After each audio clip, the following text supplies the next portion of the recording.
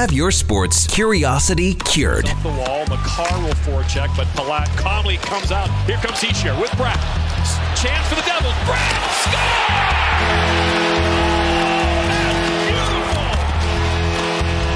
A veteran of the sports reporting game for over 25 years. Hughes on the blue line. Down to Besser. Back for Hughes. Wrist one, tipped in. Lindholm again. How about this debut? His second power play goal of the game. And the Canucks have their first lead. Breaking down Edmonton's favorite teams. Ivan Barbashev on the puck for Vegas. Will gain the line. That looked close offside. It's turned over. Short-handed breakaway. Draisaitl, McDavid to a roll. And there it is. McDavid buries it. McDavid and Draisaitl, a 2-on-0 short-handed. The result, easy to predict, even by Vegas standards. Sports Radio is back in the Edmonton area. This is Sports 1440 and the Kevin Karius Show.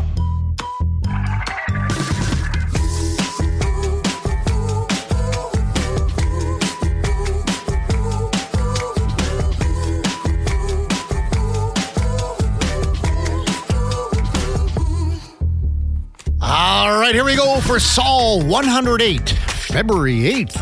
Oh boy, -5 coming into work today. Looking for a high of -2. Weather continues to be just flat out super as we head into the week. Even looking at a +2 or 3 for Super Bowl Sunday around here. Thanks so much for tuning in to the Kevin Karius Show on Sportsnet 1440 as you're driving into work on your AM radio dial or streaming on iHeartRadio, the old TuneIn app, and of course on sports1440.ca. And of course, if you miss any part of the show, you can catch up by searching the Kevin Karius Show on Apple Podcasts, Spotify, Google Podcasts, or even Amazon. And be sure to subscribe and select that auto download so you never miss a second of the show. Again, good morning. Thanks for checking in. It feels weird that the Oilers have a couple days off after just playing one game, but they are practicing today at the old Acrisure Arena. They had a day off yesterday for a bit of a golf get-together in the Palm Springs, Palm Desert area, but they're practicing this afternoon at the Acrisure Arena. That's the home of the Coachella Valley Firebirds. Of course, Grant Fuhrer. We talk to Grant every Tuesday, and he is the color commentator for the Firebirds, and it's just a beautiful facility. To be honest with you, if you ever have a chance to look at it, please do. There are... when you look at what's going on in Phoenix, it's almost like, boy, the Coyotes could have just moved over here for a little while longer, maybe a year or two or something, instead of playing in the Moulet Arena, which seats 4,800. This thing seats like 10,000, 11,000. So it could have been an opportunity, maybe an option. Of course, I'm trying to be facetious here because it would never happen with what's happening in Arizona. But Oilers getting ready for the Anaheim Ducks tomorrow and then Saturday in Vegas. It was such a long time between losses. The Oilers went from December 19th to February 6th. 49 days. The loss on the island against New York and then against Vegas to be just one victory shy of 17 straight set by the Pittsburgh Penguins way back in 92-93. And you even heard Matthias Ekholm. We had comments from him yesterday on the big program following the loss in Vegas saying that, I'm almost relieved. I'm kind of glad it's over. Oilers with 59 points. Vegas has 66 with 5 games in hand the Oilers have on the Golden Knights. And you know what's crazy? The Oilers in the last 10, that's just when you're looking at the last 10 games, obviously they are 9-1. Vancouver, over that same span, 8-0-2. So that's how well the Canucks have been playing. Same amount of points, 8-0-2, 9-1 for the Oilers and the Canucks with a massive game. A lot of eyeballs will be on that one tonight. Vancouver in Boston. Vegas, by the way, is in Arizona tonight. Last night in the NHL, Tampa Bay lost to the New York Rangers 3-1, but the big storyline coming out of that game was Mikhail Sergachev just returned to action for Tampa Bay and got tangled up in the corner with Rangers forward Alexis Lafreniere, and it was the first game back for Sergachev after suffering an injury, and wouldn't you know it, he goes down again, and it wasn't pleasant on the eyes to see his left leg kind of buckle. And this morning, or maybe last night, Sergachev sent out a post on social media which reads, "Oh man, why me? Why now? After all the games missed, coming back and getting injured again. It feels unfair, feels terrible. Trying to stay calm and positive, but it is impossible. After doing everything right, I get this. The universe is unpredictable, I guess, and has its own plans. But screw the universe plan," paraphrasing. "I know I'll come back stronger. I know I'll play better than before. It's tough right now. It's going to be tough tomorrow. We all fight our own battles, and this is mine. I'll win. Always do. Pain meds are good, though. If I was in a forest by myself, I'd be dead. Crazy, isn't it? I wanted to write how I feel here. Don't know why, but just wanted to let people that care about me know.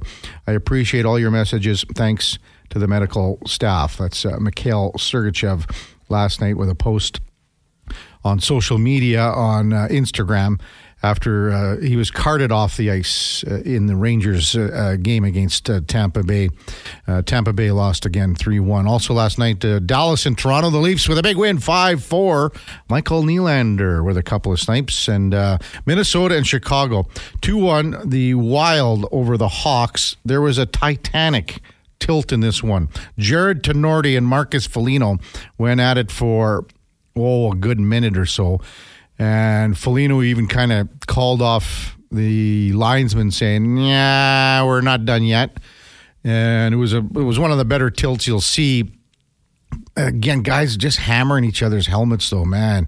Got to be some sore paws in that one this morning. And actually, I think Tenorti had to get some sort of repairs on his ear because that's where a lot of the punches were landing from Foligno. And then Foligno ends up scoring the game winner. Wow. 1-833-401-1440 is our text line. Shoot us off a text. Let's welcome in the Duke of Delburn this morning. Duke, did you have a good evening? What did you get up to last night? Last night, Kevin, I took in the two 5 o'clock start games, the Leafs and the Stars, and the Lightning and the Rangers. Of course, so you mentioned that scary incident with Sergachev. That was pretty tough to watch, and lots of bated breath as they stretched him off the ice. But if you kind of remove that, a pair of really good hockey games between four pretty decent teams. The Leafs showed a lot of fortitude in that game because they were leading, and then Dallas scored to tie it up. And they come back down and then score a pair within 20 seconds, pretty much in the immediate aftermath. The Stars made it a one-goal game late, but it was a very exciting game. The Stars on a back-to-back backup goalie in, but all things considered, Wedgwood played well. Great. He played very well. Yeah, not a knock on him. But yeah, that was a big win for the Leafs, I think, after they kind of got called out by their coach earlier this week by Sheldon Keefe. And we talked a little bit about that yesterday with Laddie saying, as a head coach, you can only do that so many times before it starts to wear thin on the players. And Sheldon Keefe, there was a lot of speculation around his job security last year with when Brad Treliving came in. Have to think as we approach the home stretch here in Treliving's first deadline as general manager of the Maple Leafs, this isn't a team that's in a lock for a playoff spot. You've been saying it for quite a while, Kevin. You think there's a very strong possibility they miss. They could. I think they're probably will, but they're not a lock like many other teams. And you could feel just even yesterday when you talk to a guy like Laddie, and he has a real good feeling, a good presence of what would be happening in the dressing room when players talk amongst themselves about the temperature rising on a guy like Sheldon Keefe. I mean, it happened here. It happened here with Jay Woodcroft. It's happened all over. Todd McClellan, they go in a bit of a funk. He gets canned. It happens in St. Louis. It's happened many places this year. 1-833-401-1440 is the text line. Shoot us off a text. I had a question because I just wanted to run down the scores from last night's Boston Pizza Cup in Hinton. Just because we had Kevin Cooey on yesterday, and Cooey beat Libis by a score of 8-3. It was Vabrick over Perrant 8-4. Sturmey got by Jenkins 10-4, and Slaczynski over Dunbar 8-1. So that was in the 6:30 draw. Draw 3 goes today at 9 in the morning. So you're a big curling guy, and we have a lot of listeners that are big curling fans. Do you watch as much provincial curling or even curling on TV? Are you following an event like this, which is, goes back years and years with the tankard, with, so many great Alberta competitions, even in the last few years? And you heard Kevin Cooey talk about it yesterday with, Brendan Bottcher already has a wild card spot into the Brier next month in Regina. You don't have, look at the Alberta. It was so tough to get out of Alberta years ago. Like when you had Randy Furby and then Kevin Martin was going in the playdowns and then pulled out when there was a time in curling where they were trying to get the World Tour going and trying to get the slam events and trying to get everything else going, and so Kevin Martin pulled back from provincial and Canadian competitions. And Randy Furby ruled the roost for 7-8 years, and then that torch was kind of passed off. But like for you, Duke, you're a big curling guy. Do you have as much of a vested interest in an event like the Boston Pizza Cup right now as you would have, 7, 8, 9 years ago? Yeah, I don't. The big name value, of course, isn't quite the same anymore. And you mentioned Bottcher, who's the the most recent powerhouse to come out of the Alberta province. He's not even there because, like you said, he already knows he's going to be in the Brier thanks to the new formatting. So I'll be honest, the playdowns don't really get me too excited, especially anymore. But they used to. They used to because, like I said, there's a good chance two of these three teams are going to be in the finals every year. And it was like almost a foregone conclusion that whoever won Alberta was going to be the favorite going into the Brier, right, after they just duke it out there. With the vast, or I don't know vast, but you can watch almost every tour event on TV now. The Sportsnet broadcast, the majority of them. I think TSN, of course, still does the Brier and the Worlds and stuff. But like you can watch the best teams all year. You don't get as much of a look at like these amateur ones. And it's out in Hinton. If it was here in the city and they were doing it at one like down at the Savile or something, would I pop in for one of the draws over this weekend? Yeah. I think I probably would. But I don't know. I think the chance that you can watch the best in the world on almost a week out basis on your TV now, I think that kind of takes away from some of the smaller scale stuff. I'm obviously still excited to see who does emerge as the Alberta entry for the Brier, because the Brier is must-watch TV, just like the Scotties and just like the respective men's and women's world championships, because like Kevin said yesterday, it's not a lock Canada wins at the Worlds anymore. Oh, right? no, not even close. There's a great field of teams, a lot of them playing on that aforementioned Pro Tour. As Koo said yesterday, Joel Retornes, it's the number one team in the world from Italy. Yeah, not from Sweden or like the great teams out of Denmark, like Murdoch and Eden, of course, powerhouse teams for a long time. But it's the Italians now that are kind of really pushing onto the scene and making a great case for them as the best nation right now in the world of curling. Yeah. So and you get the feeling, and that's just the way it is. And I remember even like 12 years ago, the Northern Alberta playdowns were a massive event, because to get out of Northern Alberta was just so difficult. And this isn't an indictment to the quality of curling right now. It's just a lot different. Coming up on the big program today, we're going to start with a little basketball, because it's an NBA trade deadline today. So we've got Steve Ashburner from NBA.com. We'll guess with us right after the break. How about this? Made a couple of texts, couple calls yesterday. We're going to have Danny Saul on at 8 o'clock. He's the caddy for Canadian Corey Connors. Danny Saul out of Sherwood Park, played on the Canadian Tour, and he's caddied for Vijay Singh, caddied for Mike Weir, but now he's been on the bag looping for Corey Connors, and they tee off. Corey Connors tees off today at 12:55 at the Waste Management Open. So Danny says, let's do 8 o'clock in the morning. And I've known Danny for a long time. We go way back, and I was like, all right, let's do her. So hopefully, let's just hope that he's up at 8 o'clock in the morning, if you know Danny. Yeah, we all know how the fans like to act at the Phoenix. I think it's called the Phoenix Open now, the Waste Management Phoenix Open, whatever. But it's the Waste Management Open. That's what we know it as. Yeah. But I think the players and their caddies and stuff, they like to indulge in the local scene as well, Danny's, a little bit. I think years past, I think he's getting up there. It's hard to loop around 18 holes carrying that bag for the way it is now, but especially with the weather like it is right now. It's really poor weather. We'll see if they get things going. It was hailing and raining and sleeting yesterday. Some wild shots from hole 16. Frank Saravalli from the Daily Faceoff will be our headliner of the day at 8:20. David Schlemko used to be yesterday's co-host today. He's flip-flopping with Laddie Schmid. So David Schlempo will be with us for Cougar Payton Collision at 9 o'clock. That means Mark Spector will be with us at 9. Sent me some pictures last night at about 11:45 from... I'll show you the pictures. You'll see them and I'll go, well, it looks like Speck had a nice, interesting day on his travels to Bakersfield. Bill Lindsay from the Florida Panthers, analyst, will be with us at 9:20. We'll have Brendan Jansen, Nate Women's hockey coach for the Ooks, at 10:20.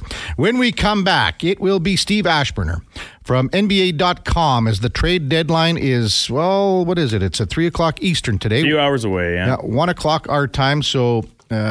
I'm sure a lot of teams are going right down to the wire. So Steve will be with us right after the break on the Kevin Karius Show on Sports 1440. Stay with us. Oh, classic song by the Duke. Time now to elevate our game, NBA style. Let's elevate your game. Brought to you by Ram Elevators and Lifts, Forbes' best rated residential elevators, manufactured right here in Edmonton. Visit trustram.com for more information as we welcome in Steve Ashburner once again to the program from NBA.com. Steve, on a busy day, thanks for taking some time to hop on once again on Sports 1440. Sure. Thanks for having me on, Kevin. Do you think it's going to be a really busy day, or did we see a lot of the movement already, Steve? Well, that's a good point. I mean, there was sort of a eagerness with which some of the teams embraced this trade period, and yeah, we did see some big movement. The Pascal Siakam move from the Raptors and Terry Rozier down to Miami, things like that.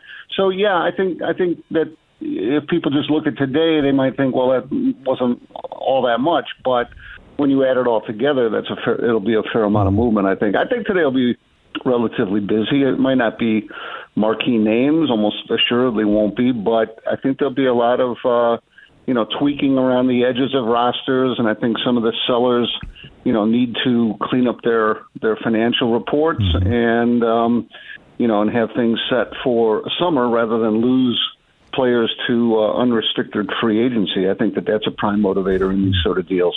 Now that you mentioned it, Steve, how do you think the Raptors did with their two big trades, OG and Pascal Siakam, earlier, last month and things like that? Well, I like both those players that are gone. Anunoby is to me an annual, a perennial, frankly, all NBA or all defensive player rather, and I think he's fit in very nicely with New York. Siakam seemed like it was just sort of a time for a move. They needed to change things up the way they envisioned their roster in Toronto. Going forward, it seemed like he was going to become, just too expensive and expendable. So that was a move that made sense. I do like R.J. Barrett and Emmanuel Quickley in terms of what they got in return. So, I mean, that part of it, the Anunoby trade, seemed to be a positive for both those teams. And I guess we'll see what happens. I mean, there's a lot of talk that Bruce Brown will be sent elsewhere, and who knows? I'm not sure what Masai's long-term vision for that team is, but so far so good. So do you like the route, the direction that the Raptors are taking here moving forward, Steve?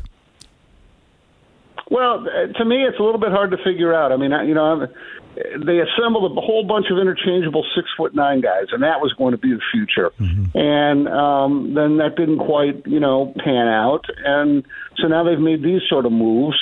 And so I'm more in a wait and see mode on them. I don't know what to project for them in the in the Eastern Conference. I mean, Fred VanVleet being gone, being a helpful piece with the Houston Rockets as they sort of order their operation, from point guard out to the younger pieces around him.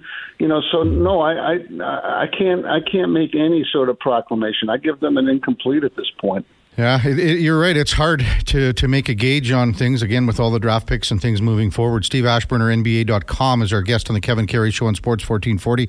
Steve, what did you make of the trade yesterday between the Celtics and the Grizzlies? Well, Xavier Tillman I think he's a really helpful rotation player. I think he gives them a little bulk up front. He's a strong player. They need more than to run Al Horford at his age into the hardwood now, and I just think that's a big help for Boston. It gives them a facet that they needed. So, when you're as good as the Celtics are, to be able to, fine tune like that positionally, I mean, it's just going to make them more formidable. Mm-hmm. With Philadelphia, injury problems just recently arising, do you see them making a little more of a splash, trying to get a couple more depth players here moving today? I think Philadelphia could be as active as any team today. They have identified, various needs. They need shooting. They obviously have to account for the center position while Joel Embiid is out for however long that is. And, so that has them, I think, shopping for anything from a direct replacement, not nearly as good, but, if they were to pry Andre Drummond loose from Chicago, for instance, that's a guy who could, sort of fill Embiid's shoes, at least on the boards and cleaning up around the basket. He's not Joel Embiid in terms of an offense initiator or somebody that other teams game plan for. But, they need, so they need pieces up and down. This has been a tough go of it for the Sixers with injuries, and, they had so much early success, and the unloading of James Harden seemed to work wonders for them, but now they're sort of in the thick of the Eastern Conference race, and if they slide out of one of those top four spots, and they finish, fifth or lower, that's going to be considered a disappointment and a tough way for them to advance in the postseason. NBA.com's Steve Ashburner, our guest on the Kevin Karius Show on Sports 1440. With your closeness to the Chicago Bulls, do you see the Bulls being quite active today? And you mentioned a player just now. The Bulls are funky. They're very passive-aggressive, and they should be sellers in today's market. That's pretty clear. But with Drummond, okay, maybe they'll make a move, but they might have fallen in love with him, a couple nights ago when he had a big game against Minnesota. They put him out there sort of for nostalgia and for showcasing, and then he had a big game, and they tend to stick with the status quo a lot with this Bulls team. Alex Caruso, for instance, is a guy who would be a godsend to several contending teams. But the Bulls are in love with the guy. They like him in the community. They like him around the locker room. He's an asset. There's no doubt about it. But as far as where they're going or not going in the standings, he's kind of a luxury. And yet they're looking for 2 first-round picks for Alex Caruso. Good luck with that. And then, Zach LaVine, the guy that should be traded because his limited production and his massive contract, well, now he's hurt. So, that chills any market for him. I don't think he is a way forward for the Chicago Bulls, but they seem to be, stuck with him after committing, a huge amount of money to him. So, they're a funky team. They seem almost like they'd be satisfied with a play-in spot. And really, as a number 3rd market in the U.S., with the tradition they have with Jordan and company, they should be aiming a lot higher than that. Steve Ashburner, NBA.com, is our guest on Sports 1440. Steve, when you look at the Western Conference standings and how tight they are up top, how much of a bearing does that, it's just savage, it's cutthroat. How much of a bearing does that have on what teams might be making a move here in the next few hours? Well, it could, but really, I look at the top 4 teams right now, and I'm not so sure how much they need. I think Oklahoma City could benefit from more size. I just don't think that Chet Holmgren at center is big enough. He's a 4. He's not a 5, and so they could really use a big body. You plug in Andre Drummond or Jonas Valanciunas, somebody like that in Oklahoma City, and that's a big boost. But they got to get it done. Now they've got tons of draft capital to be able to move if their GM, who loves that sort of stuff, is willing to part with something. So, yeah, I would think Oklahoma City would be able to fine-tune itself. Minnesota just made its move for a backup point guard with Monty Morris. And so I think that's the Wolves' primary adjustment heading down the stretch of this season, and that might be enough for them. They have to grow up from within, I think. Minnesota has just got a sort of an immaturity.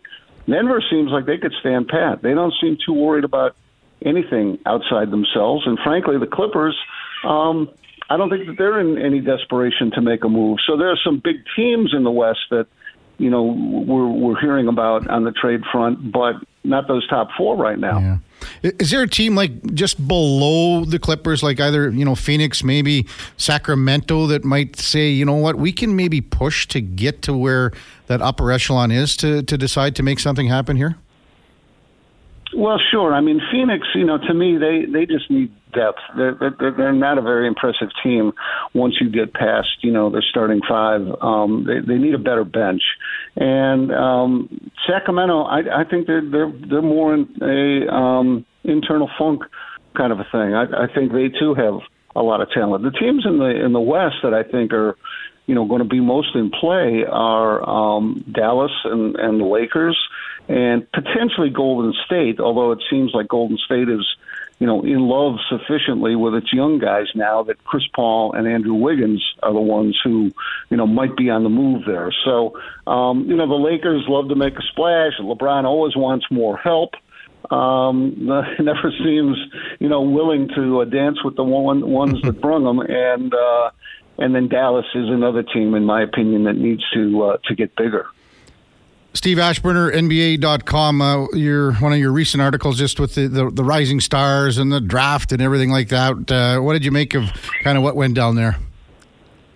Just for the All-Star game. Well, I write our weekly rookie rankings. Mm-hmm. So based on that, I kind of favor Team Pau Gasol, the Hall of Famer who is going to serve as one of the coaches of the Rising Stars mini tournament.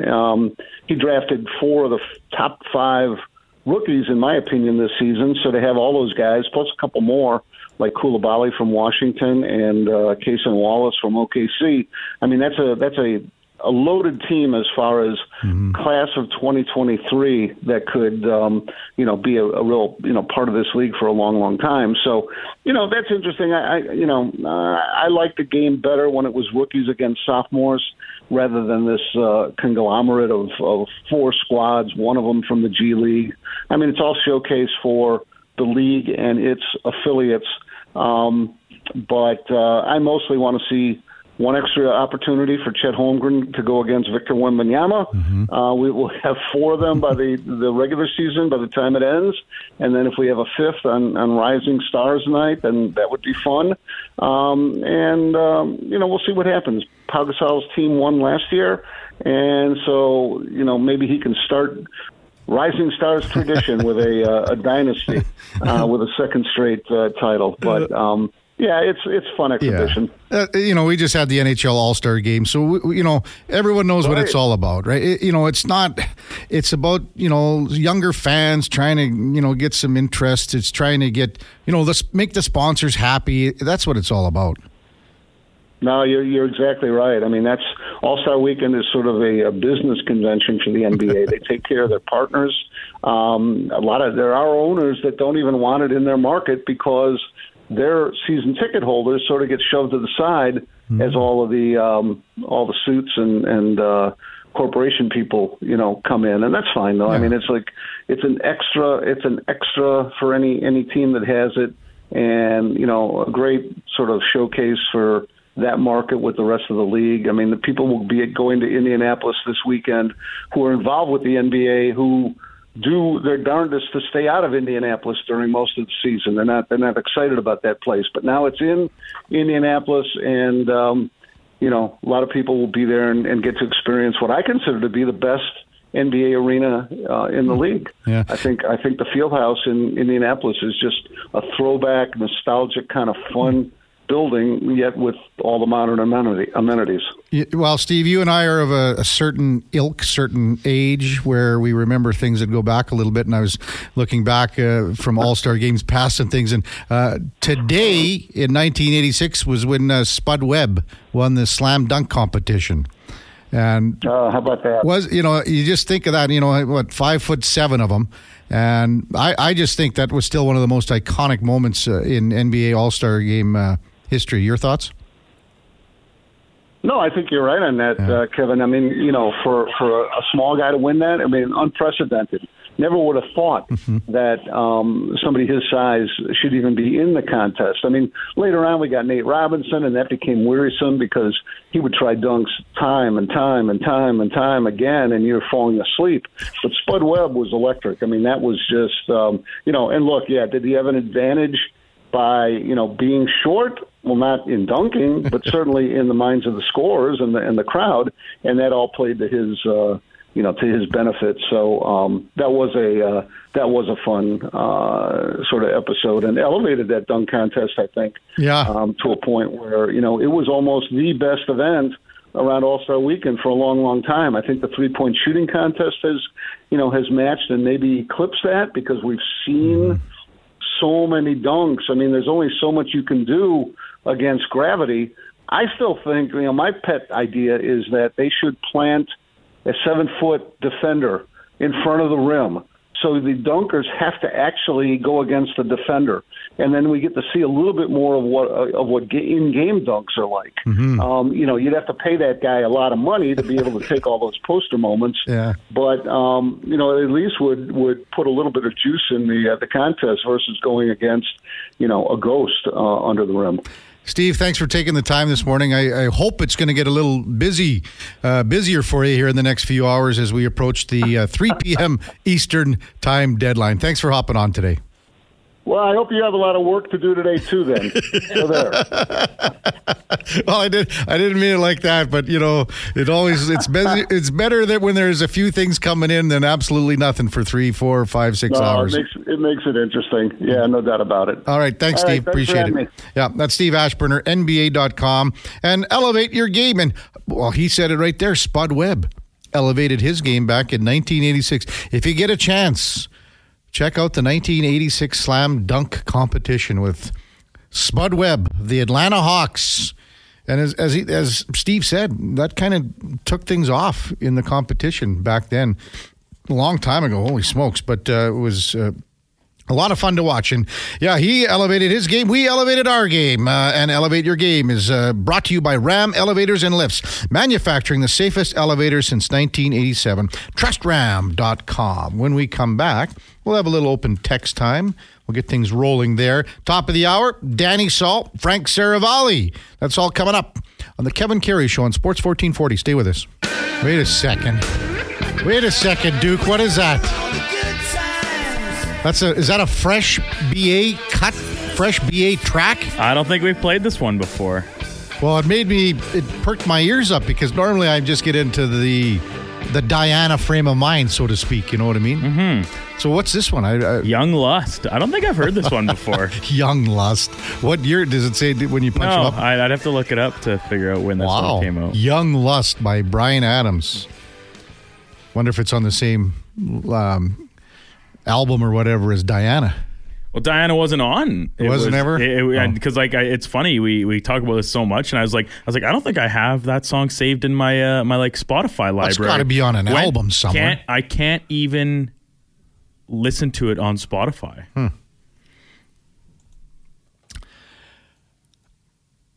Well, text coming in.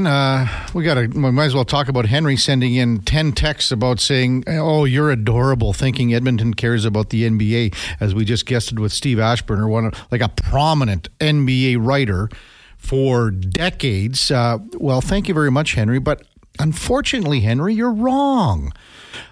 Basketball in our city is huge. It's right from the grassroots at the high school level and below. There are tons and tons of kids playing basketball. Take it up to the next level. At the high school level, we've had many, many players come through here that have gone on to play bigger and better things across the globe, whether it be 3x3, the Plouffe sisters, Steve Sir. You can go down. The list is endless for players that have come out of Edmonton and I guess really taken the basketball world by storm in the sense that they felt that Edmonton is right up there with the quality of players that are developed and that have been playing everywhere else. And again, we're so lucky to have Paul Sir joining the Sports 1440 team. You heard the promo there. 10 to 12, Duke, on Saturdays. Paul Sir will have the basketball show. So he'll cover the NBA, but cover all levels of basketball locally, provincially. And if there's anyone that knows basketball in our city, it's Paul Sir. So unfortunately, Henry, you're a little off base when you say nobody in Edmonton cares about the NBA. Yeah, I think Henry's a little out to lunch. And listen, we know as much as the next person, maybe better than the most listeners, that we know that this city lives and breathes hockey, and especially Oilers. Is Edmonton a sports city? I absolutely believe so. Is it a hockey city? 100%. But above all that, it's an Oilers city. And we love covering the Oilers and talking about them into the ground, but it's the NBA trade deadline today. There's lots of stuff that could happen. We want to give a different scope to the news sometimes and not just break down the Oilers game from 2 nights ago, which I thought we did pretty thoroughly yesterday. Probably 3 hours of Oilers coverage out of the 4 yesterday, I would say, ballpark. So yes, we do love mixing up the guests and the coverage sometimes and talk a little bit. We're going to talk a little bit of golf here coming up at the top of the hour, but then we'll still get plenty of hockey talk mixed in throughout the day. Of course, once we get joined by David Schlemko as our kind of surprise, not surprise, but guest co-host on a Thursday. It's not a surprise as it was planned, but him and Laddie flip-flopping. Yeah. So that'll be great. We'll talk about how Spec Strip Debate went. We got Frank Saravalli. Lots more hockey coverage Frank Saravalli just updated his trade tracker. Noah Hannafin at the top of the list now. So, yeah. We are going to cover all spectrums here. Ant-Man says, as an Edmonton resident, basketball is awesome. It's a Canadian original sport. Henry is just, an old head. Doug says, Kevin, can't really tell you how much I appreciate you, Jason, Low Tide, Jackie, all the people at 1440, sponsors, everyone after hearing more cuts. And I was going to mention that coming out of Bell, it's going on to affect sports radio listeners in other cities. For old guys like me, your program is what keeps me tuned with all sports, not only in our town, but across the whole spectrum. Keep up the good work. Old school hockey, Doug. And again, Bell Media announced 4,800 layoffs again across the country.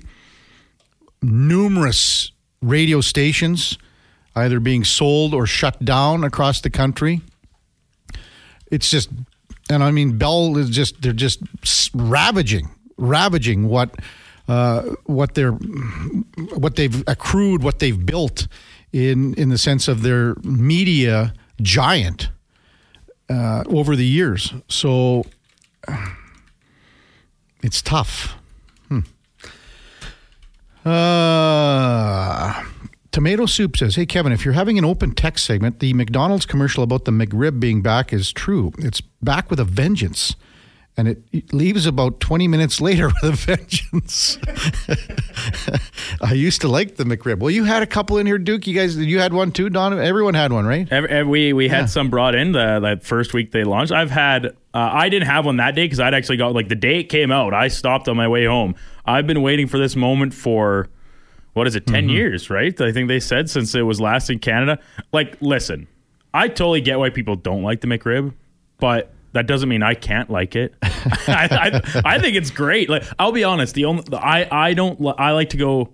I don't say this, but if I were to order it specifically, I like to go light on the onions. I don't like quite as many onions as there is in there. And maybe I can honestly say I've never had one. Oh, Kev, you gotta have one. It's the McRib. Brett from Stoney says unbelievably overrated. Almost $6.75 for a McRib is insane. So is it processed? Obviously a processed. It's a boneless pork kind of patty, I guess. I don't know. Jam says that Young Lust was a Pink Floyd cover. Yeah, Did you know I actually just sent him the reply. I had no idea, and during my search, so Bryan Adams covered it as like live in Berlin, like The Wall, I think the album was called or something. And to answer your other question, yeah, Diana was not included on the album. Wow. But then was the B-side single on that When Heaven was released, which is my favorite Bryan Adams song. So sorry, Henry, a lot of our texters are ganging up on you, but that's the way a lot of our listeners, that's the way the city feels. Basketball in our city is a big thing. NBA, people following the NBA, big thing. Go back to when the Raptors won, 5 years ago. I mean, it was, even in our city, you could feel, everyone getting behind the Raptors, and that's on a national level. Go to the high school angle again. You've seen so many great high school tournaments. We've had, we had the Tri-Prov. We've just had the Reb. We were talking about that, Reb Invitational. And then take it to the next level at university and college in our city. Basketball's massive. Pandas are hosting nationals. It's huge. In 1 month, Pandas will be hosting the Nationals. We had Scott Edwards on numerous times this year. Yeah. So the quality of the sport is amazing. Go to the Saville Center and watch the Bears or Pandas. Go to McEwen, watch the Griffins. Go to Nate, watch the Ooks. Phenomenal young basketball players and not only that, they're going on to be better people in our community. And a lot of that comes from being on a team, being coachable, and drawing from that atmosphere where you pull together for the greater good on the court. And what happens? That gives you lessons in life moving forward, how you pull together in business, pull together, with your marriage and, with your kids and everything like that. These are lessons learned. So, Henry, go watch a basketball game in town. Next time there's a basketball game on TV and you're flicking through the channels, just have a quick gander. See what you think.